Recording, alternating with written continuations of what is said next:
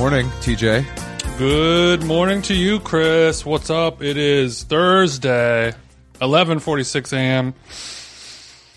I'm drinking matcha right now. I'm ready to go. Thank God. You know, I've had a busy morning already. I did some interval sprinting and then quickly toweled off and drove over to beautiful Burbank to see my man Eli to get a fade before he headed off to Las Vegas to gamble the money I just gave him on an MMA fight. I mean, that's exactly what I want my barbers to be doing. I agree. Yeah, I agree. So I had to level with him up front. I know nothing about MMA. Please don't try to talk to me about it. And he complied with that. You kind of look like you might have an interest in MMA, but I guess after talking to you for maybe about 30 seconds, you would quickly realize that that's not your bag, baby. To be fair, the 10,000 Maniacs t-shirt could be a giveaway that I am a pussy.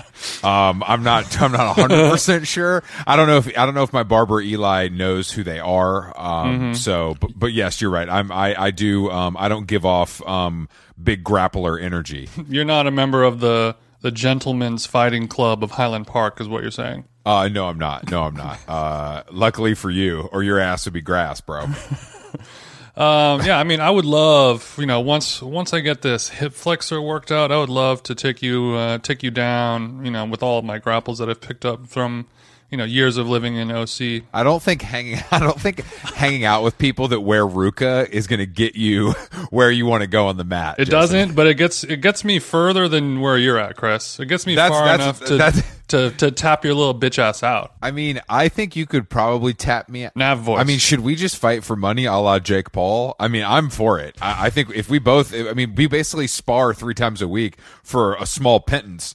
Maybe it's time to really get the bag. Let's go to Texas and do a fight. Well, I think Jake Paul has switched now from boxing YouTubers to now unboxing packages of Pokemon cards. Look, Jake Paul knows how to get bread. Yeah, him and Aoki are both on this wave of Pokemon unboxing, where like you buy a box of Pokemon cards from, like a vintage box. Yeah. Of like first edition, whatever. Like a box of them is like 40 grand or something like that. And then they just record themselves opening the box and being like, oh, we got a fucking Squirtle. That's fucking lit. And then, they make millions of dollars off of this somehow. I don't understand it. I don't understand any of this dumb shit that's going on. And I just don't even, I can't be bothered with NFTs, Pokemons, MMA, any of this stuff, bro. I just can't be bothered. And call me old fashioned, but that's just where I'm at, man. Yeah, we are old fashioned, but I'm doing my best to learn. I know that one of these days I am going to make a little bit of money off of NFTs. I don't know what it is yet. We will see. But I'll make sure to break you off, though, Chris. I would love that. I was listening to the Joe Budden podcast this morning, as I do. Mm-hmm. And as an entrepreneurial, why wouldn't you? Yeah, Joe Budden is my Gary V. And Joe Budden said that he has a driver. And he also has a chef. So I mean, bro, what are we doing wrong? Like we're just not. Well, so when he says he has a driver, Tim Dillon's got a G-Wagon. Tim Dillon's got a G-Wagon. Joe Rogan's rich. Like these Cumtown guys are making $500,000. What are we doing wrong besides not digitally panhandling? I think that's the only thing, really. All of these Tim Dillon makes about $100,000 off of Patreon every month. So that's 1.2 million a year from only Patreon. Then he also does like 10 different ad reads. He'll do live shows, stand up, whatever else on top of that. So, he's making a couple billion a year at least. Yeah, maybe even like a TV appearance. We could be looking at 1.5, 1.6 minimum. Yeah, and Cumtown, they're doing, they're almost making $1 million a year off of Patreon. That's something to sink your dick into, isn't it? Do you think any of those Cumtown guys have a driver? That'd be pretty cool if they did.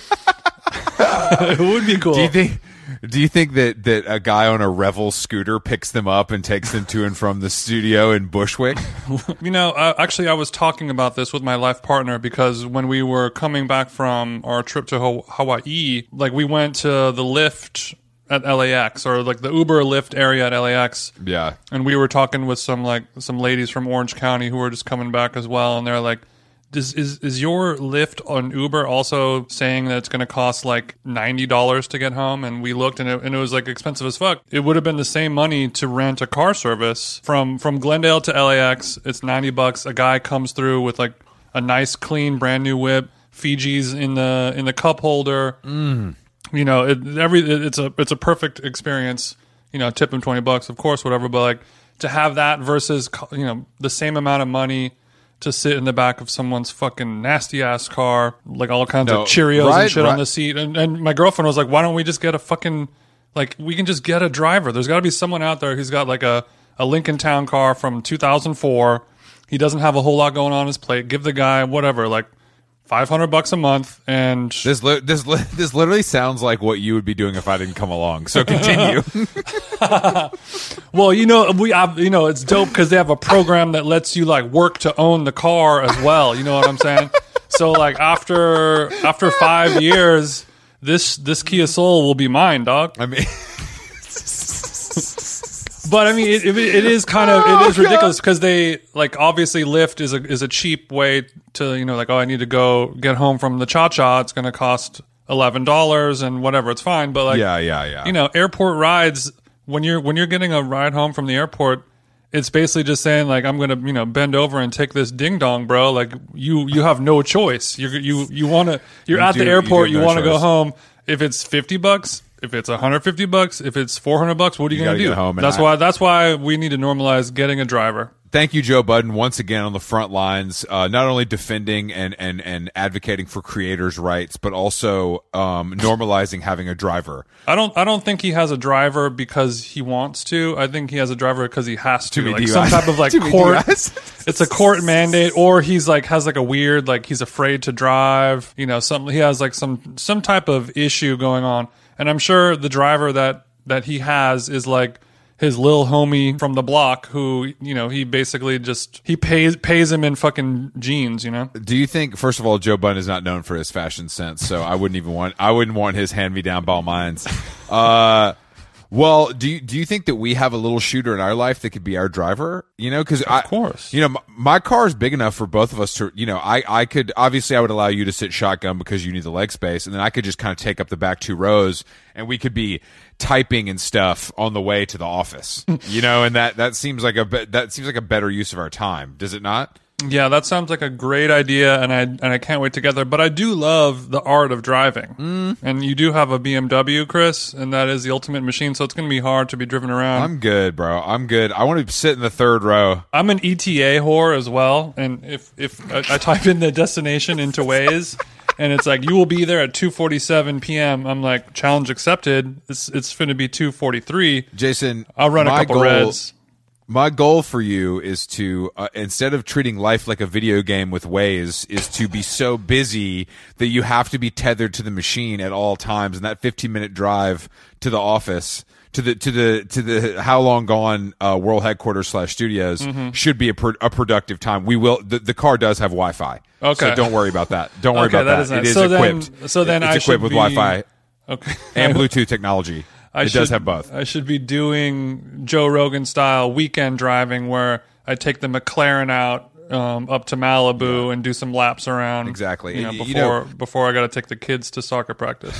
Speaking of Joe Rogan, you know, Jason, we joked about our Texas tour on the last episode of this podcast, and unfortunately for you, it sounds like it might be time. The response is deafening. So our Texas familia is speaking up. TJ Texas Hive has stood up. They have tipped their 10-gallon, and they said, come through. And I think the idea of us renting an F-150, getting some cowboy boots, and taking our little show on the road could not only be fun, but even profitable. Well, I mean, I don't know if it's cowboy boots. Now that Texas has become, you know, an Elon Musk, it's going to have to... I strap my Allbirds on one leg at a time, brother. The content creation of you and I in Patagonia vest and Allbirds riding horses through the outback is, I mean, dude, that is really something. I just think there's something here that we should explore a little more. Okay, you know what I mean? Maybe we can try and have it coincide with the next time Elon Musk blows up a rocket or something like that. I don't want to give Elon any more shine. That's your guy, bro. I'm not trying to do all that. Well, fuck quite, Elon. It's quite the opposite, Chris. I mean, I want to be there to see some of his failures happen. I didn't say have a rocket successfully take off. I'm saying I want it to blow up on impact, Challenger style. R.I.P. Okay. Well, if Elon dies and I can be there for that, I'm interested in that. Yeah, you want Elon to die? No, I don't want him to die, but maybe hurt himself a little. You know what I mean? You want him like to be injured enough to where he starts making some big decisions about his life. Yeah, I'd like him to think twice, before he talks shit about how long gone again. Mm-hmm. You know what I mean? Because I don't want to have to throw hands with Elon, because that little his head, he looks like what's the baby Tommy Pickles? That's what Elon looks like. Elon looks like Picklehead. Shout outs to Grillos. We know you're listening.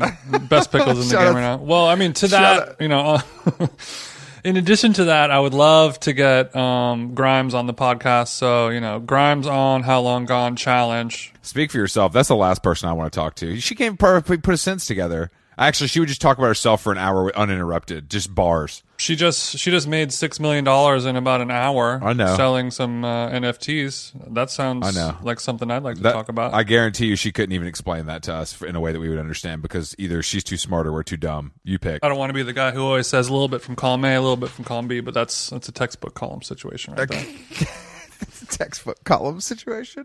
I don't understand what she's relevant for besides being crazy, because like the music, I can't name one song, and neither can you. She's the Rita Ora of Pitchfork. I disagree. I like a lot of Grimes songs. Oblivion, the number one. Okay. Oh, okay. Guess I and the Delete Forever song that appeared on everyone's best of list for the year. I'm not a Grimes stan by any means, but sounds like you're standing. But enough talking about Grimes. Let's talk about our guest today, Jason. Acclaimed author Lauren Euler is joining us today. Her debut novel, Fake Accounts, has been garnering a lot of great press.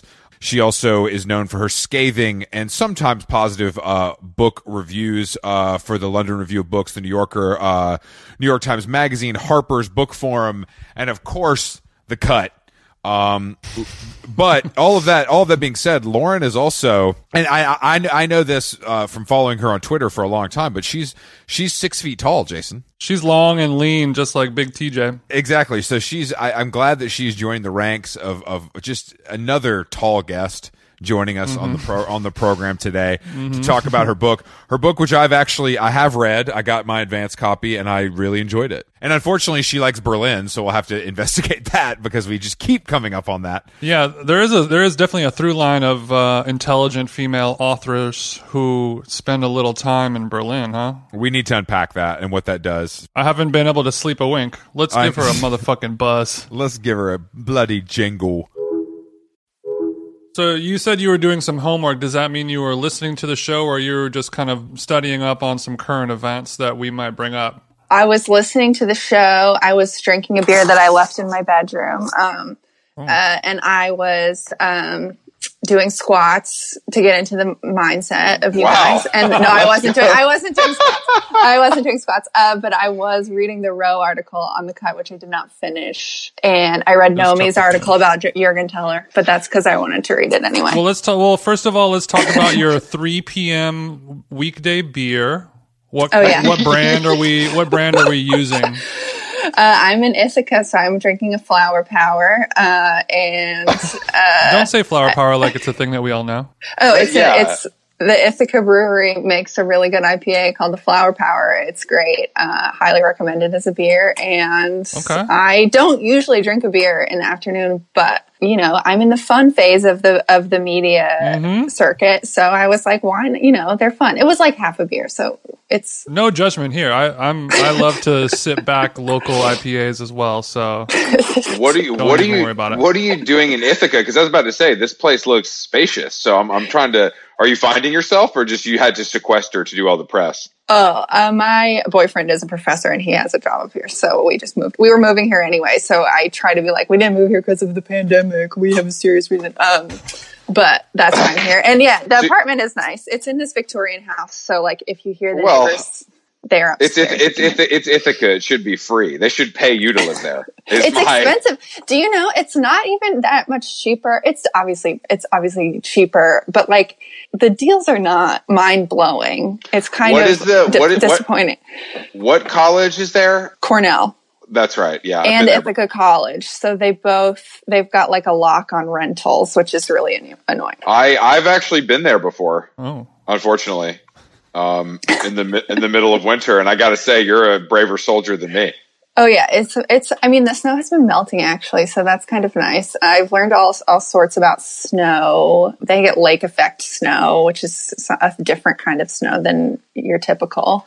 You said lake effect snow? Lake effect, yeah. Could you expand on that, my sister? I cannot expand on it scientifically, but I can expand on it spiritually, which is that I'm like looking outside as if it's snowing. It like seems to just float in out of nowhere and then like go away, and it doesn't really accumulate, but it is kind of pretty. And for that reason, also it rains in a similar way, which also sucks. Sounds kind of like a house cat. Yeah, sure. It floats in, floats out.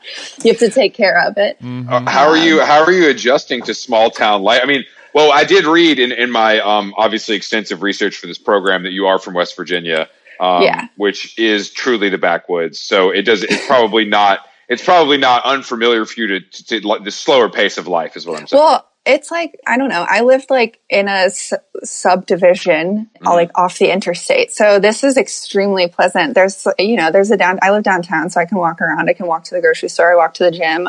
Also, another thing, the pandemic, everything's pretty much open here, which is good. Mm-hmm. Hell yeah. I have heard reports. I've heard reports. Can you confirm that COVID-19 is over? I'm hearing reports that it's over. Can you confirm that it's over on this podcast? Please, I can't, Lauren, please. Is it over? No, because please, my family. I know. As soon as we can, I want to go to Europe very badly.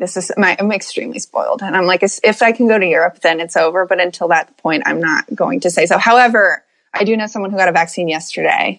Do you guys have vaccines? No, my mom and my brother both have both of the Fauci-ouchies, though. So everyone in my immediate family has been microchipped by Bill Gates. I am, of course, holding strong. Unfortunately, my immune system is so strong that I feel like I don't even know if the vaccine will work on me, Yeah.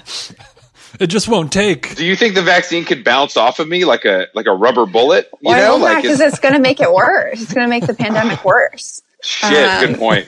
I need to rethink that. So I should get the vaccine is what you're saying. Well, for science. Oh, okay. Okay, got it. Mm-hmm. I might have to seek out a specialist for this. I feel like maybe there was one in Mississippi or Texas that I could find to give me this shot. The strongest guy. You also need like a really strong guy to do it. I want a strong Southern man to kind of pierce me. The perks of COVID, am I right?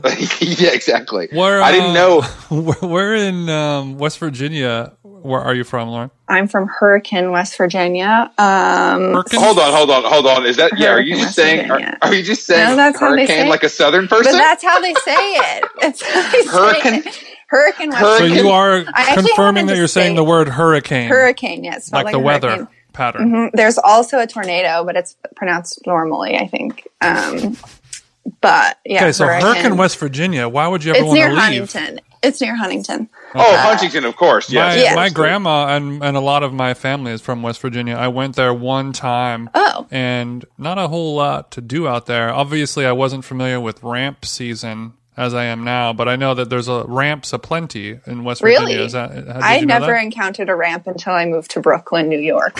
We're not talking about a quarter pipe. Just to be clear, we're talking about the fern, they're ferns. We're talking about the boutique fern ingredient that could be found there. Boutique. Where in West Virginia are your family from? I don't freaking remember. But I know I went there once, and the only thing that they did was watch golf on television, and then you just kind of sit out on the porch, and then someone's job is to like pick the tips off of the green beans and stuff like that. Yeah, but I didn't. Good. That sounds nice. Like we didn't. There's no farming involved in my experience, so I don't know. My grandparents had horses. Are you a recovering horse girl? No, I couldn't. Okay. I would never. And I would. It's so fucking boring. Have you ever been around horses? They like you just like. You spend like 30 minutes like putting the saddle on the horse, and then you have to fucking watch them like do the horse stuff, and they're not even like doing competitive whatever that it's called. They're just like going around in a circle, and then the horse can fucking kill you at any minute. They don't build a bond. Like they're like, you have to respect the beauty of the horse. That's but kind actually, of part of the fun, Laura. It's gonna kick you, right? Power. The risk, yes. No. I mean, but the horse lifestyle, the Hermes saddle, all of the hot chicks, the tall leather boots, it's pretty cool if you just take it at a surface level. I think that's a very small subset of the horse community, though, Chris. Yeah. Luckily for me, Jason, that's the only subset I've ever been exposed to. So I couldn't. You are a lucky girl. Yeah, I couldn't talk about these ranch hands. You know what I mean? I'm not familiar with that style, but I do think that. I was almost kicked violently by a horse, Lauren, so I can relate to this. My uncle did have horses on his property, and I was almost marred by a mare, if you will. Well, and Jesus Christ. It stuck with me for a long time, and I am terrified of horses. So I recognize. Yeah, or they I don't know. I think I was around when someone got kicked by a horse. I didn't watch it, but it was like they got kicked by a horse, and it was this big thing, and they have to. I mean, the saying you have to get back on the. You have to get back on the saddle or whatever? No, you don't. Why would you do it? Why would you do it? Actually, no, you don't. You think about these cliches for a second, they're all lies. They're a little outdated, sure. Yeah. What were you doing in high school? Just AP English and shit? Or were you out smoking grass? Both AP English, no grass. Worked at Kmart. Whoa. What department were you in? Were you selling Kathy Ireland originals? No, I was just checkout stuff, and I couldn't cashier work, and I couldn't sell the beer because I was not 18. Yeah, and that made you want it even they more. Would make you. It made me. I don't know. They would make you fold all the terrible shirts when no one was there because no one was ever there because they were about to go out of business and all of this terrible stuff. And then in my free time, I would hang out in the Taco Bell parking lot. Well, you're talking to two guys who spent a lot of time in parking lots with other men, just standing around, kind of, shooting the shit. Yeah, that's actually decently similar. I was working at Sears in those high school years, and then I would go sit in the parking lot of a restaurant called Del Taco. Okay. And, either try to fight people or touch a tit. Yeah. There's only two things to do. Mm-hmm. What kind of tunes were you listening to, though? Because I feel like you might have been. Were you a goth chick, or were you just a regular old cheerleader? Thanks for that. I was neither of those. I was. Are you saying you were just a nerd? I wasn't. I don't know that I was quite a nerd because I also disdained. The nerds were doing band, right? Mm-hmm. I didn't do that either. I think nerds can do a little more than band, but continue. Okay, but I was a high achieving outsider, but I was one of these obnoxious I was getting into Yale, and so I did that. And I had what kind of music were you listening to in high school? Bitch, I don't know. I was getting into Yale. What is the soundtrack to Yale? Bad music. I was listening to horrible. Okay, so I'm 30 years old. I was born in 1990, so this is the context. Mm-hmm. But I was listening to bad pop punk and emo, but not even pop emo, not real emo, mm-hmm. and whatever was on the radio. Hold on, let's dip into that a little more. Let's name some artists, please. Are we talking Fall Out Boy, My Chemical Romance, or were you going deeper than that?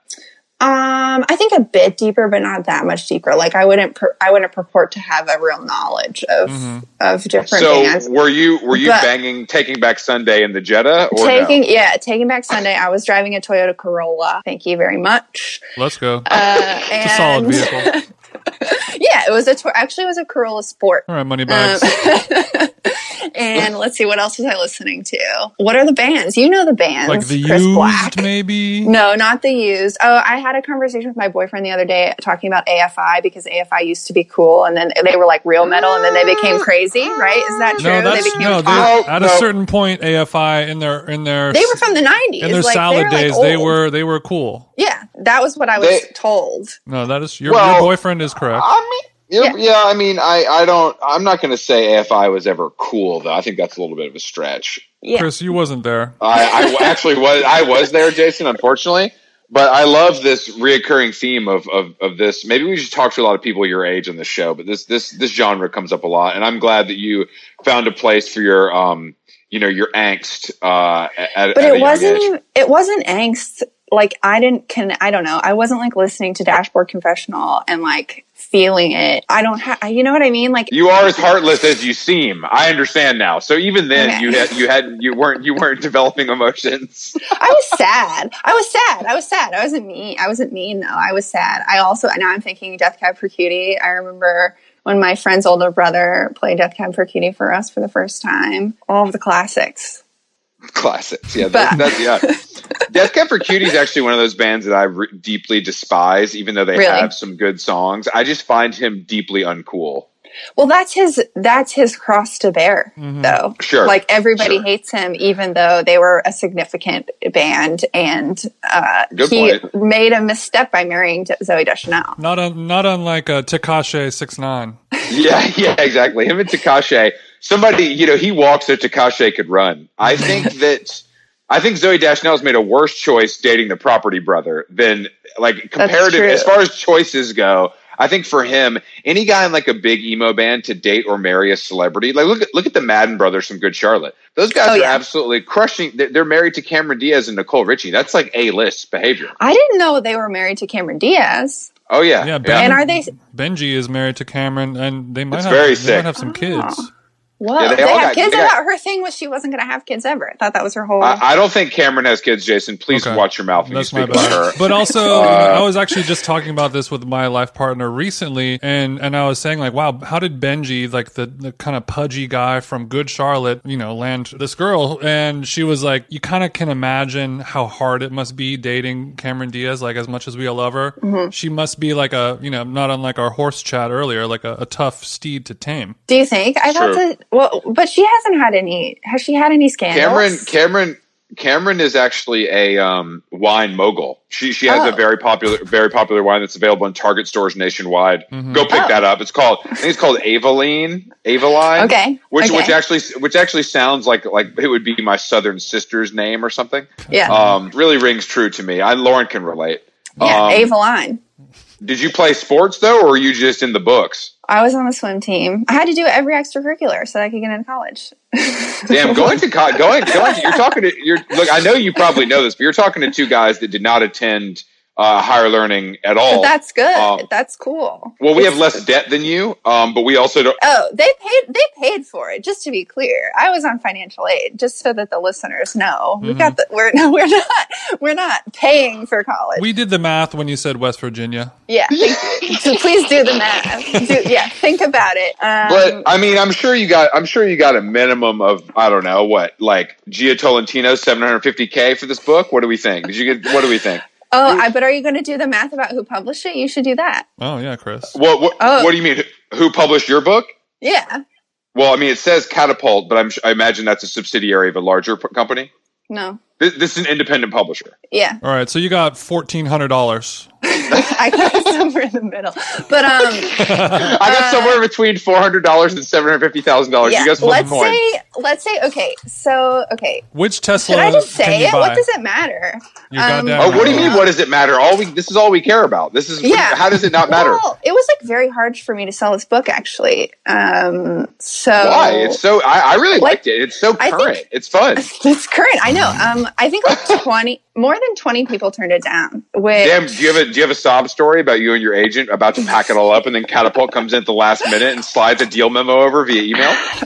No, there wasn't a sob story. It was just sort of like, I don't know. It was just like sort of weird because I like write for magazines all the time, like I was not. Wait a second, guys, I do this for a living. Like, where's my money? Yeah. And also the book is good. I think that the book's good. So it was very strange. And everybody kept saying like, everybody was trying to figure out why nobody wanted to buy it. And they were like, it's an experimental novel. It's a European novel. And then someone was finally like, it's because she's mean about feminism. But now everybody's mean about feminism, so it's good point. Another once again, How Long Gone finds a thought leader to join us on this podcast. You just had to wait for the cultural zeitgeist to catch up with you. I mean, you just said it's not that weird of a book. It's not hard to understand. I think it's actually easy to get into because it feels like right now in a way that's like kind of nice. Like I can't remember the last time I've picked up a book and been like, this feels like I'm reading, like it's happening as I'm reading it, which is, I mean, I think that's hard to achieve. Yeah, and I also think like people are afraid to write novels about things that are happening now because it's like, oh, it will feel dated. And it's like, well, all novels have a setting, right? It's odd to think that novels are timeless because they're not. Can I ask you why you chose the worst city in Europe to base this book in? I was hoping this is the one I listened to this episode, your episode with Emily Siegel yesterday, and I was hoping that you would ask me because I want to ask why it's the worst. It's the best. It's just ugly, and the people aren't nice, and the food's bad for you. There's just nothing for me there. But what food are you eating? Like the food is such an old school thing. Like Lauren, I try to eat as little food as possible. Exactly. I don't know if you know that about this show. No, I do like the Vietnamese food was very good, which is a little bit of a surprise to me. But overall, the gruffness of the people did not sit well with my sweet Southern soul, and I'm surprised you did not have that same issue. Well, I don't have a sweet Southern soul. I'm Appalachian. It's very different. We're very combative. I know you're addicted. That's our thing. I know you're addicted to opiates, but you don't have to. You don't have to. You don't have to bring it up. So yeah, fit right in. I don't know. I mean, the thing is, when you live there, if you only talk to expats, the gruff the Berliner Schnauze, I think is what it's called. Like they don't, it doesn't really bother you. You just feel bad whenever you like can't speak German and you like walk around not speaking German. Yeah. You had it seemed like in the book, there was a lot of guilt about not being able to speak German. Oh yeah. Well, now I'm okay. Have you rectified? I was going to ask you, have you rectified that? Yeah, and I actually am in German now, so we're maintaining the gains, as you would say. Why would you? Of all the places, of all the languages to learn, German seems like the least useful and arguably ugliest. But do you just feel feel akin to it? I never considered it at all. I never thought about it as a country. I went there because I was studying abroad in London. I never thought about it as a country. Yeah, well, I didn't, from West Virginia, they teach you about France and they teach you, I learned Spanish. So I did Spanish from people who didn't speak Spanish fluently. That's fine. Let's see. So then I was studying abroad in London and I went on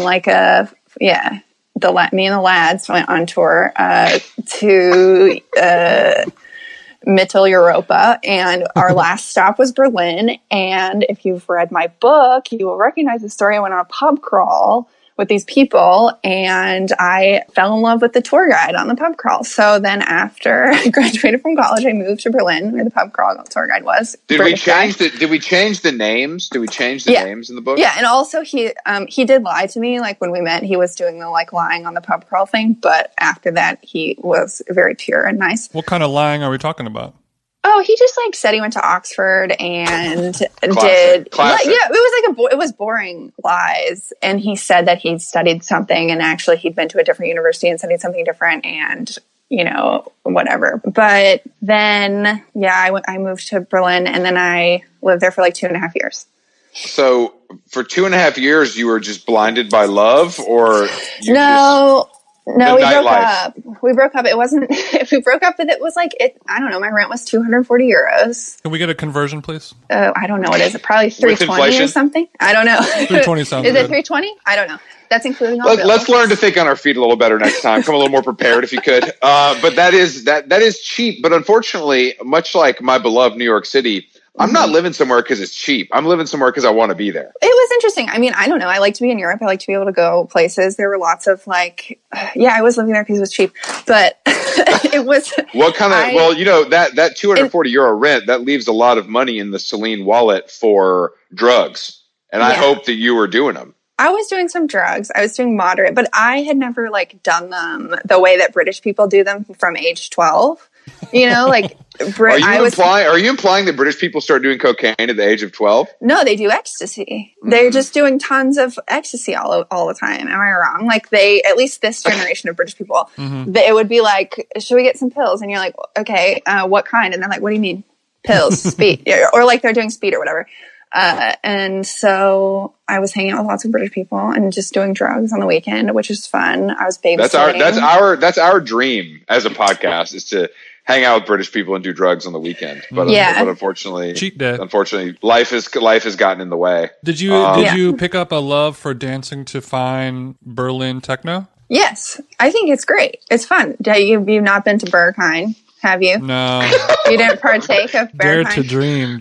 So when we were there, it was an extreme heat wave. I was there when you were there. I think we were tweeting about it briefly. Oh yeah, you're right. No, you're right. Yeah. We were going to go to Berghain in the afternoon because it was like they had like an outdoor thing, and then it just got messed up. And then I realized that there's probably nothing I want to do less, but feel like I should do more while I'm there. And I would have lasted approximately 1 hour, Yeah. Well, I think, and what's cool about it is the space, as they would call it. Yeah. It's really cool inside. And I like the music and whatever. Have you done? It's just not that fun if you go at normal times. Like it's not that fun until like 4 or 5 in the morning. So you can't start there. And I think they did this controversial, everybody got mad because they started charging you a bit more. It used to be that you could go get a stamp at like midnight and then come back and skip the line. And they started double charging you for that, or charging extra, and everybody got mad. That's what happens when you get too popping. But I don't know. The bars are really fun also. I like to smoke inside. I like the German beer. I like hanging out at the German. I don't know. The bars are good. So what's the bar scene and smoking indoors like in Ithaca, New York? It's schlecht, as they would say. But everything's like kind of. I mean, everything's closed. There's a cool bar down the street, but it hasn't been open once. But you said the gym is open in Ithaca? I swam laps yesterday. Well, swimming laps is good because you don't have to wear a mask, and the other stuff you have to wear a mask. Oh, sweetie, we don't have to wear a mask on this podcast anywhere, so you don't have to worry. You don't have to worry about us. Jason's wearing a double mask though because he's a cuck, but don't worry about him. That's why he doesn't turn his camera on. He doesn't want you to see his double mask. That's why he sounds funny. Please, ma'am, avert your gaze. Please, ma'am.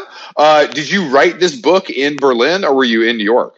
I was in New York. I left Berlin in like the end of 2014 because I was like freaking out about my ability to make money, basically, because it's very cheap, but there's like no work. I almost forgot that you worked at the failed Vice Vertical Broadly, which is and before that, you have you hate O32C. I copied it in one issue of O32C. No. Jorg is my shooter. Yeah, I'm pro Jorg. Okay. When I was in Berlin, that's who I was hanging out with, and I'm like, if I'm hanging out with this guy, shouldn't it be better? This guy's the fucking mayor. That was my whole thing. I'm like, this guy's like the OG. You need to have like a middle. You can't have the like too cool techno like international bullshitters class, and you also can't be like with people who are too wealthy, because I think there are better places to be like wealthy and important. The sweet spot is like in the the sweet spot is like in the middle, where you can really like get a lot of bang for your buck. Good point. And, good point. I have some friends from the Broadly world. Oh yeah, who? Yeah, Ellis Jones. Oh yeah. Who I like grew up with, but Broadly was an experiment, correct?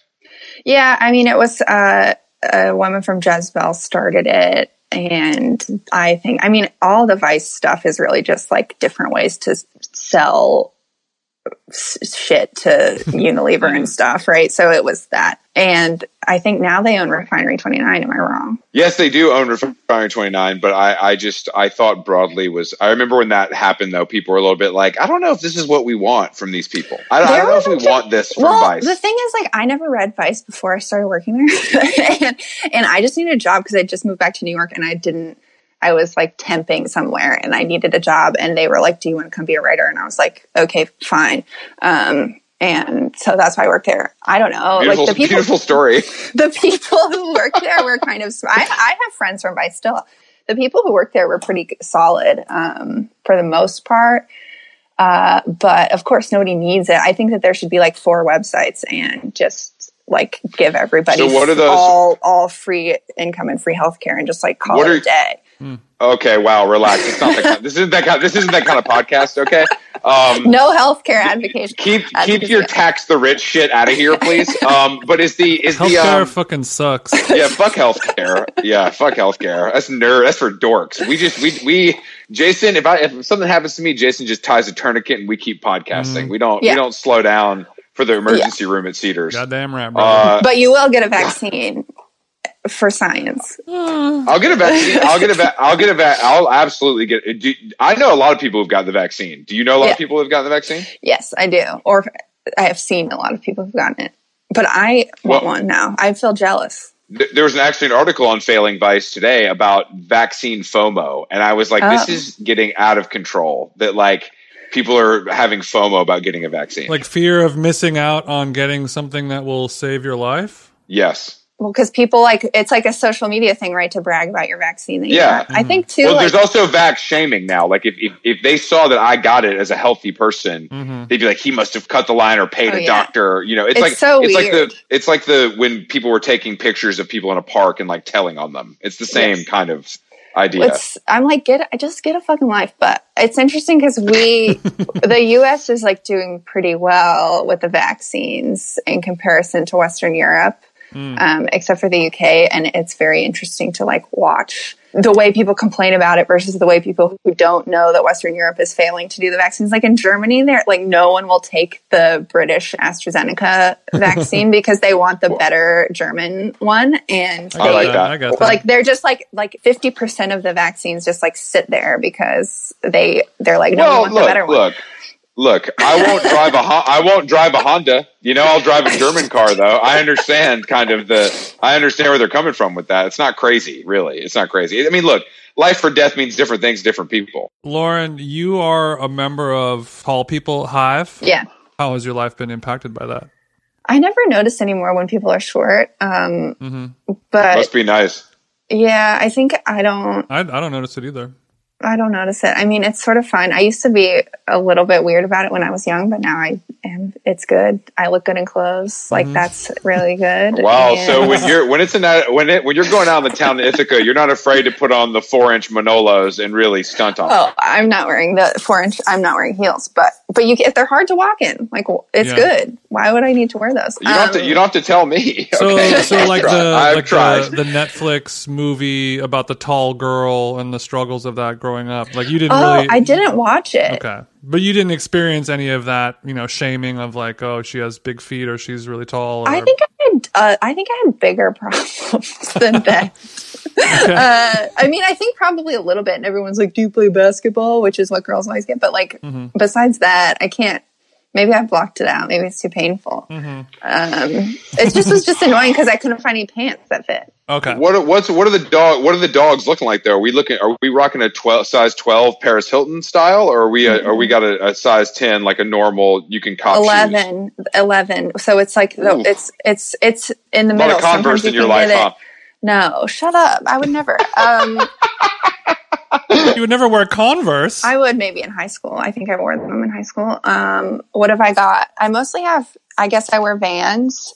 I wear a Chelsea boot. I'm looking at them. I got my running shoes over there. What's really annoying, and to bring back the literature angle, there's a passage in The Idiot by Elif Batuman where the protagonist goes to a shoe store and a woman tries to tell her that size 41 in European sizes is a size 11, and the protagonist knows that it's not because it's a size 10. And she tries to convince her to buy these shoes that are too small, and that is true.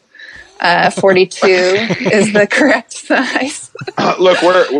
We're both. Jason, unfortunately, he can't find shoes, and he's forced to wear Stacey Adams dress shoes and like Kobe's. But I make it work. So once we get our book advance, I'm going to buy him I'm going to get him some custom shoes made because I think that's a luxury that every man should have.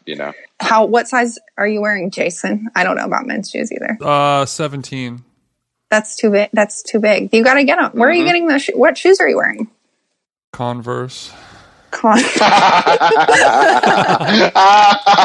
are low. I hope to one day be cobbled like one of Chris's horses with a custom pair of shoes, but we are not quite there yet. It's going to happen. I mean, Lauren, what is your, Jason and I have a very a close working and personal relationship. Do you feel that way with your agent or your editor, or no one? Are you a lone wolf? I think I'm a lone wolf, unfortunately. Is that because you're mean? Is that because you're mean to them, or? No, I'm really nice. I'm not mean at all. Have I been mean this entire time? There was a big drama on Twitter yesterday about whether it was appropriate or not for people to be mean on Twitter and nice in real life. I'm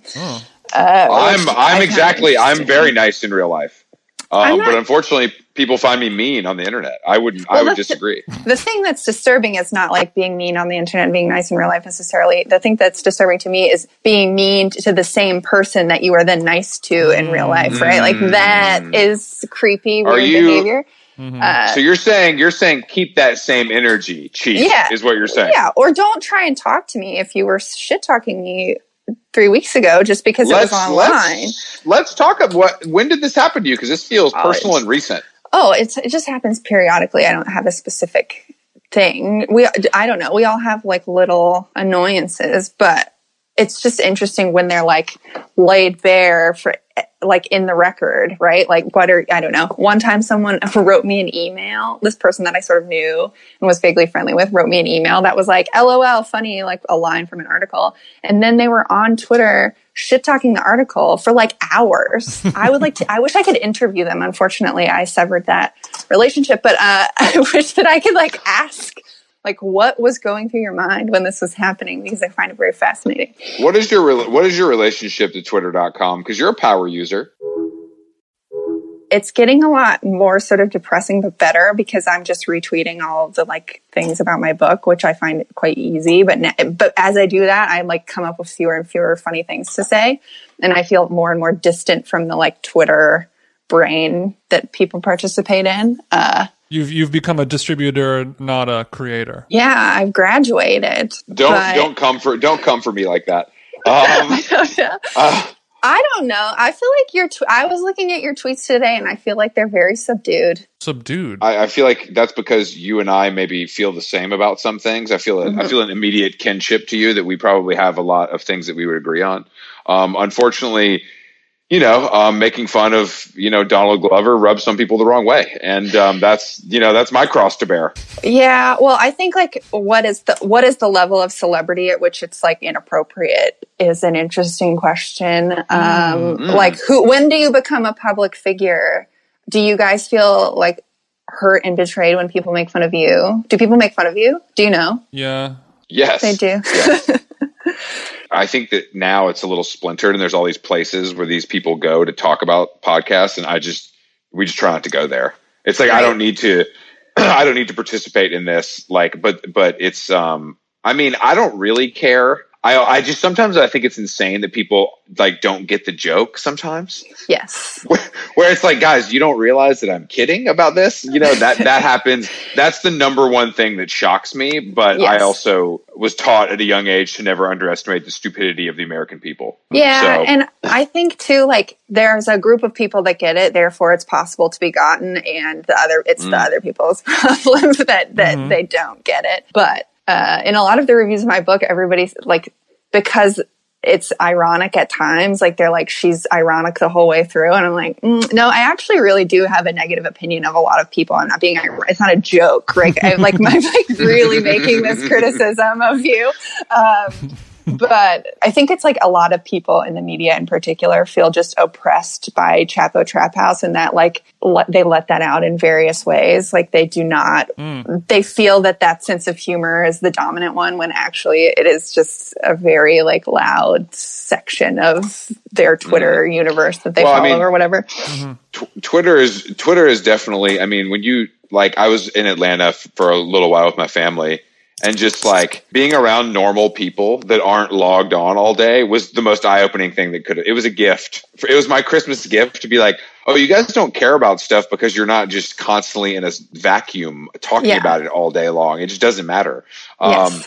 unfortunately for me, I'm too far gone and will never log off. So it's not going to, I didn't learn anything necessarily. It was just nice to see that behavior exhibited. What, do you ever have an experience, which I find very disturbing, where someone that you know is not online at all and they start saying things that sound as if they've come from Twitter, and you know that they've learned it through some sort of pipeline, like Twitter to mainstream pipeline? I don't know people that aren't online. That's the problem. I can't think of one person I know that's not online. So you're doing like the mental journey of something that you saw start on Twitter and then how it trickled down into... I mean, a lot of feminist stuff or like social justice stuff like comes from, I think, it doesn't come from social media, but the sort of cliche ways that people phrase it over and over. And then you hear people talking about, in my book, there's like this woman is like, the government is policing women's bodies. And it's just like, no one actually talks like that. So you've learned it maybe you've learned it from an op-ed, but the person who's writing the op-ed is on Twitter all day long, right? So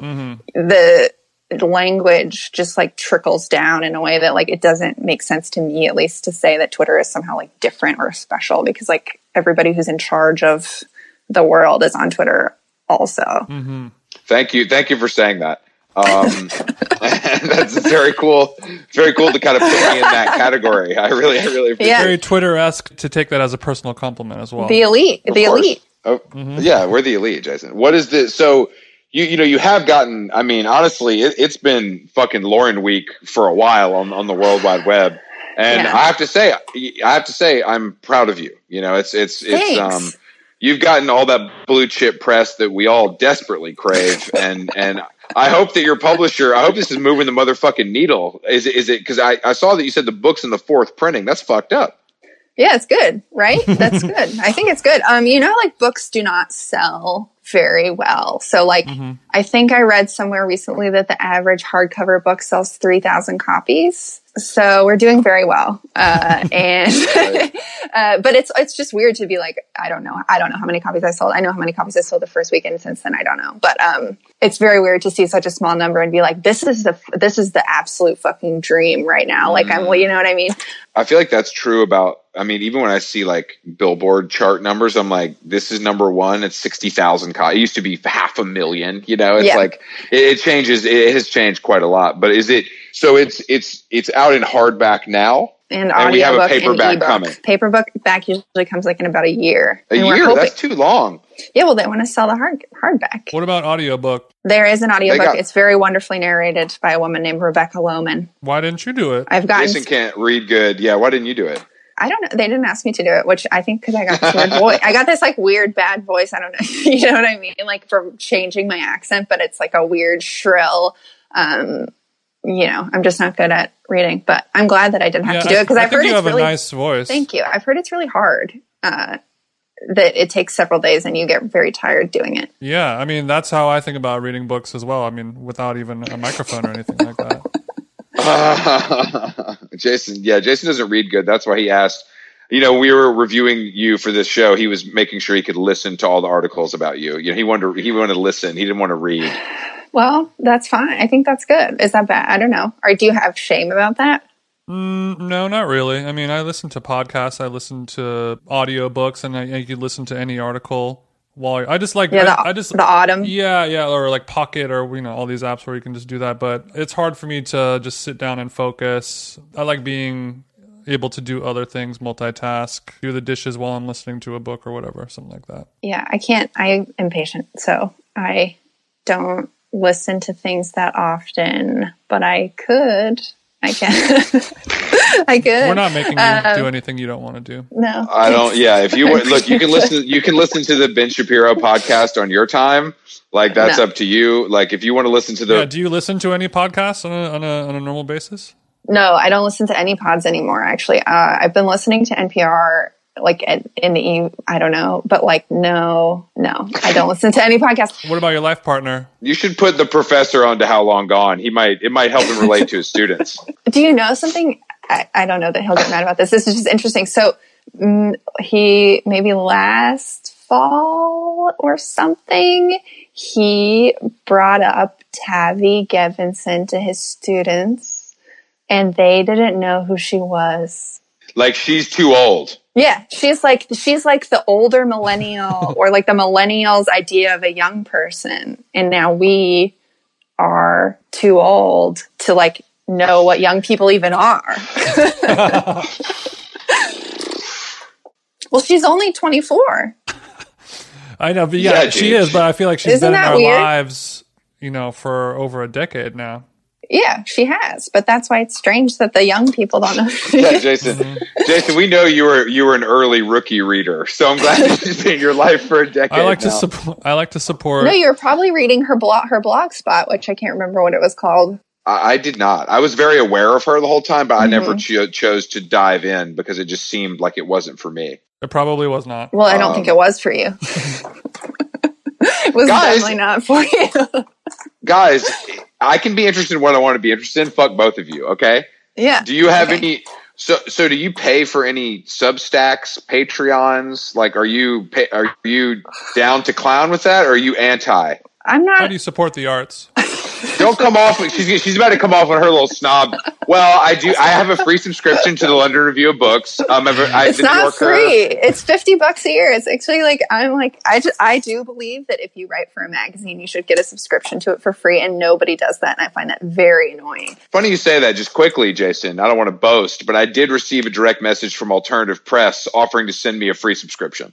Jason, did you receive that? No, I did receive a message from them saying "Great pod." So, so I just want to say that Legacy Media is giving out free subscriptions, so you should feel snubbed. I do. I'm like, the New Yorker subscription is extremely. It's like $150 a year. How many articles do you think you need to write for a magazine annually so you can receive a free subscription? I think you should write. If you write one article for a magazine, you should get a year's subscription. It's like, well, because if you write for the New Yorker, online, it's like I think $1,000. I don't know what it is, but it's like $1,000. And then if you write for the print, it's like a lot more, right? So they can add $100 extra onto your tab to give you a free subscription, and right? And it does cost them nothing at the end of the day as well. Yeah. But no, so I just did my taxes the other day and put all my magazine subscriptions, but I don't have any Substacks and I don't have any Patreons. What do you have? How many do you have? I don't subscribe to fucking anything. I subscribe to I guess I pay for Blackbird Spy Plane and I pay for the Bret Easton Ellis podcast, but I don't listen to the Bret Easton Ellis podcast anymore. Sometimes I'm just not like a film guy, so I don't care about some of that stuff. But when it's him and someone good, I just like he kind of, because he's a writer, he starts the show with like a essay of prepared remarks that I actually quite like, and it can be about a little bit of everything, and then it sets it up. But I do like it. I don't. That's the problem with all that shit, though. It's like I don't know. Because it's not a regular podcast in my fucking feed, I don't think about it. Like I don't think to go like click the extra times to actually listen to it. I think I waste so much time during the day that I can't listen to a podcast. You know what I mean? Like I'm trying to work and then I just waste my whole day, and so then I can't justify listening to a podcast. What's your number one time waster? Twitter.com, obviously. Are you working on book number 2 right now, Lauren? What are you working on I like that basis? You guys are like trying to ask me serious questions that come randomly, like in the middle, and that nobody cares. We talk at such a pace and cadence that they don't have time to realize that they don't care. Yes. Yeah, basically you finish listening to this podcast an hour later. You don't know what happened, but you feel satiated somehow. That's a beautiful vision. I have 2 ideas. And I want to work on one more than the other one, but the other one. Well, do you want to hear? Just tell us both, and we'll tell you which one's better. I would never do that. I would never. She doesn't even. You didn't even say no. Just I would never do that. No, you can't. You can never ask that, Chris. That's a sacred. Superstitious. Guys, thank you, guys. I was kidding. Thank you, guys. I know how the process works, Jason. I don't know if you know this, but you know, Jason, there's 2 published authors on this podcast, and you're not one of them. Chris wrote a book. Have you read Chris's book? No, but I do know about it. What's it called? It's more of like a list book, pre-BuzzFeed. I did move a lot of units thanks to Urban Outfitters. I was going to say, was it at Urban Outfitters? I wish my book were at Urban Outfitters. It was a big Urban Outfitters graduation season book because it was advice for young people. That's great. didn't make any money. In fact, I might have lost money actually at the end of the day if I really think about my time. You shouldn't have paid your writers so much, Chris. You gotta do a spreadsheet before. Jason, it's funny you say that because our guest is a known ghostwriter. Mm-hmm. So when it's time to put your memoirs together, Jason, I think we know who to call. Yeah, call me. Yeah, what's your Venmo? My Venmo is just Lauren Oyler. Venmo me. We do. Yeah, we can work out a good rate. Okay, a pod friendly rate. Friends of the pod. Because I do.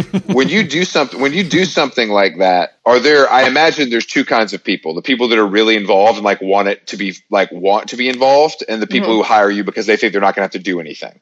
Is that the two types of people? Well, I only have ever worked with with it kind of people who I only have nice things to say about, basically, because there is a type of celebrity who thinks they can do it on their own, but deigns to hire a ghostwriter, and that's a bad person. But if someone's hiring a ghostwriter, they usually understand that they can't do it, so they respect that you have a skill that they lack. Mm-hmm. So in general, it's pretty normal, I would say. And I think of myself as an accountant, which is that I have a special skill that allows, they can't do it without me, but it's not, it's a sort of almost technical thing. You simply learned the trade that they did not. Yeah. Who, out of all the people you've ghostwritten for, who have been some of the more respectful names? Oh, well, technically, I've ghostwritten for one person, Alyssa Mastromonaco, and besides that, I cannot disclose any names because I signed an NDA. Okay, Jason, we both read the Jessica. We read the Jessica Simpson memoir, and there's a reason it was so good. Really? Yeah, it was me. No, do you know who did it? Do you know who did it? Does she have an acknowledgement in the back of who did it? No, I don't check. Do they have? But you can just negotiate that if they have to acknowledge you or not. Yeah, usually. I mean, sometimes they won't, but usually you can they will say thank you to Lauren Oyler for her invaluable help on this blah blah blah or whatever. The baby has been born by you. You know what I mean? It's all some stupid language that just indicates you should hire this person as your ghostwriter if you want to. So you could look at her acknowledgments and see who did it. Can I ask you, does that come from, in your experience, are these people fans of yours and familiar, or is this an agent to agent deal because everybody thinks that you'd be the person? I did a couple when I lived in Berlin, but they were this performance artist's memoir that was I was paid very little to do, and then I did something else too. It's just an advice book basically, and then which I think is a lot of if you're ghostwriting, you're doing weird CEO advice, how to make it to the top, that kind of stuff. Nothing weird about that. And then no, I think it's great. It's really good money. And then Alyssa was the COO of Vice, and we met negotiating the union contract. I know this is no politics space, but we met negotiating the union contract. Hey, we're union. Jason is a known union buster, so you got to be careful. We're going to put a rat outside of his apartment in Glendale. No scabs allowed. No scabs. I have to turn off the podcast right away. I have to leave before anyone on Twitter realizes that I've talked to a union, a scab. No, she was pro union and was negotiating for the management because she used to work for Bernie Sanders, and they were literally you used to work for Bernie Sanders, why don't you do it? And so she was good. And then after that, it's actually, I think, kind of hard to get a millennial ghostwriter, and lots of people want someone who's young and with it. So it's just a word of mouth thing. Mm-hmm. Yeah. Do you make more money ghostwriting than writing your own books? Oh yeah. I mean, a buttload? Yeah, not a buttload. I make a normal salary, which if I were only living on my writing for magazines and a book, I would not make enough money to live. Damn. Yeah. So you're saying you got to do one for them, one for you, a little commercial work, a little editorial. Yeah, that's totally, I think that's pretty normal, right? Most people have to do that. Well, my final question is, how do we get this in the hands of Kendall Jenner or Kaya Gerber? Have you already started that? Kaya Gerber had it. She had it. Did you see? She was on the Daily Mail. Did she do the book club with it, or she just had it on the yacht? I will send it to you. She was clutching it in her arms outside with the whole cover out. She was papped holding it. So there's a story here about, I think the next career move for you could be young Hollywood book suggester. Yes, that seems like a great job. Literary stylist. Yeah, Kendall Jenner's like modeling agent was doing it for her. Like her modeling agent assistant was doing it for her, and she hit some home runs as far as being on the nose. I heard that whoever was doing it for Kendall, really liked alt lit. Is that true? I don't know. She had Darcy Wilder's book and Durga's book. That's alt lit, I guess. Yeah, well, Durga's not alt. For Darcy's book, how many copies do you think that moved, seeing that photo? I have no idea. That's what how many copies does being in Kaya's book club move? I have no idea. I'm looking for some speculation. Well, I mean, her book club is literally like, so this week we're talking about Joan Didion. It's like it's not like it's books that are going to sell anyway. Is what I'm trying to say. Right. She's not doing She's picking like books. Yeah. I bet Darcy's book, particularly because of the cover and the title, I bet it sold a lot because of her. Yeah, I feel like it was on a small press, so it was probably not. Yeah. I should do more with those photos, but I don't want to be obnoxious about it. But it was pretty funny. I mean, I don't know. Just one day I looked at Twitter and everyone was like, Kaya Gerber's holding your book outside the last bookstore in LA or whatever. Well, if you want to take a picture, if you want to get a screenshot now, just I'll do it. If you're looking for some books for to get returned, this is a great way to do that. If you're looking to lose out on the exact clientele, hopefully you have an ironclad return policy picked up in your earlier days. I think return policy from Kmart. I think it's at Amazon. Oh no! But I think too, if they order too many books and it flops, they have to buy them back, which is a total disaster. Mm-hmm. Common issue in a lot of industries. Lauren, thank you for joining us. Thank you for having me. An absolute pleasure. The book Fake Accounts is in stores now. Bookshop.org, Amazon.com. Your favorite e-reader. If you're in Canada, hit the local Indigo. If you're in a shitty part of Brooklyn, you can go to Books or Magic. It's all up to you. Lauren, follow Lauren on Twitter. What's the handle? It's Lauren Euler, just my name. And I have to say about your name, I had to listen to something to pronounce it correctly, and then it was exactly how I thought it would be, which was nice. Yeah, it does sound like it's going to be different, but it's really not. Apparently, it's French. Oh yeah, it's actually. I mean, I would think it's German, but who knows? Who cares? Okay, this is enough of your little German loving. Okay, this she came on this podcast. This is pro Germany, and I wasn't ready for that. But thank you. Yeah, get the book, guys. Fake Accounts is in stores now. Lauren, it was a pleasure. Enjoy that beautiful Ithaca winter, and we will talk to you soon. Thanks. Bye.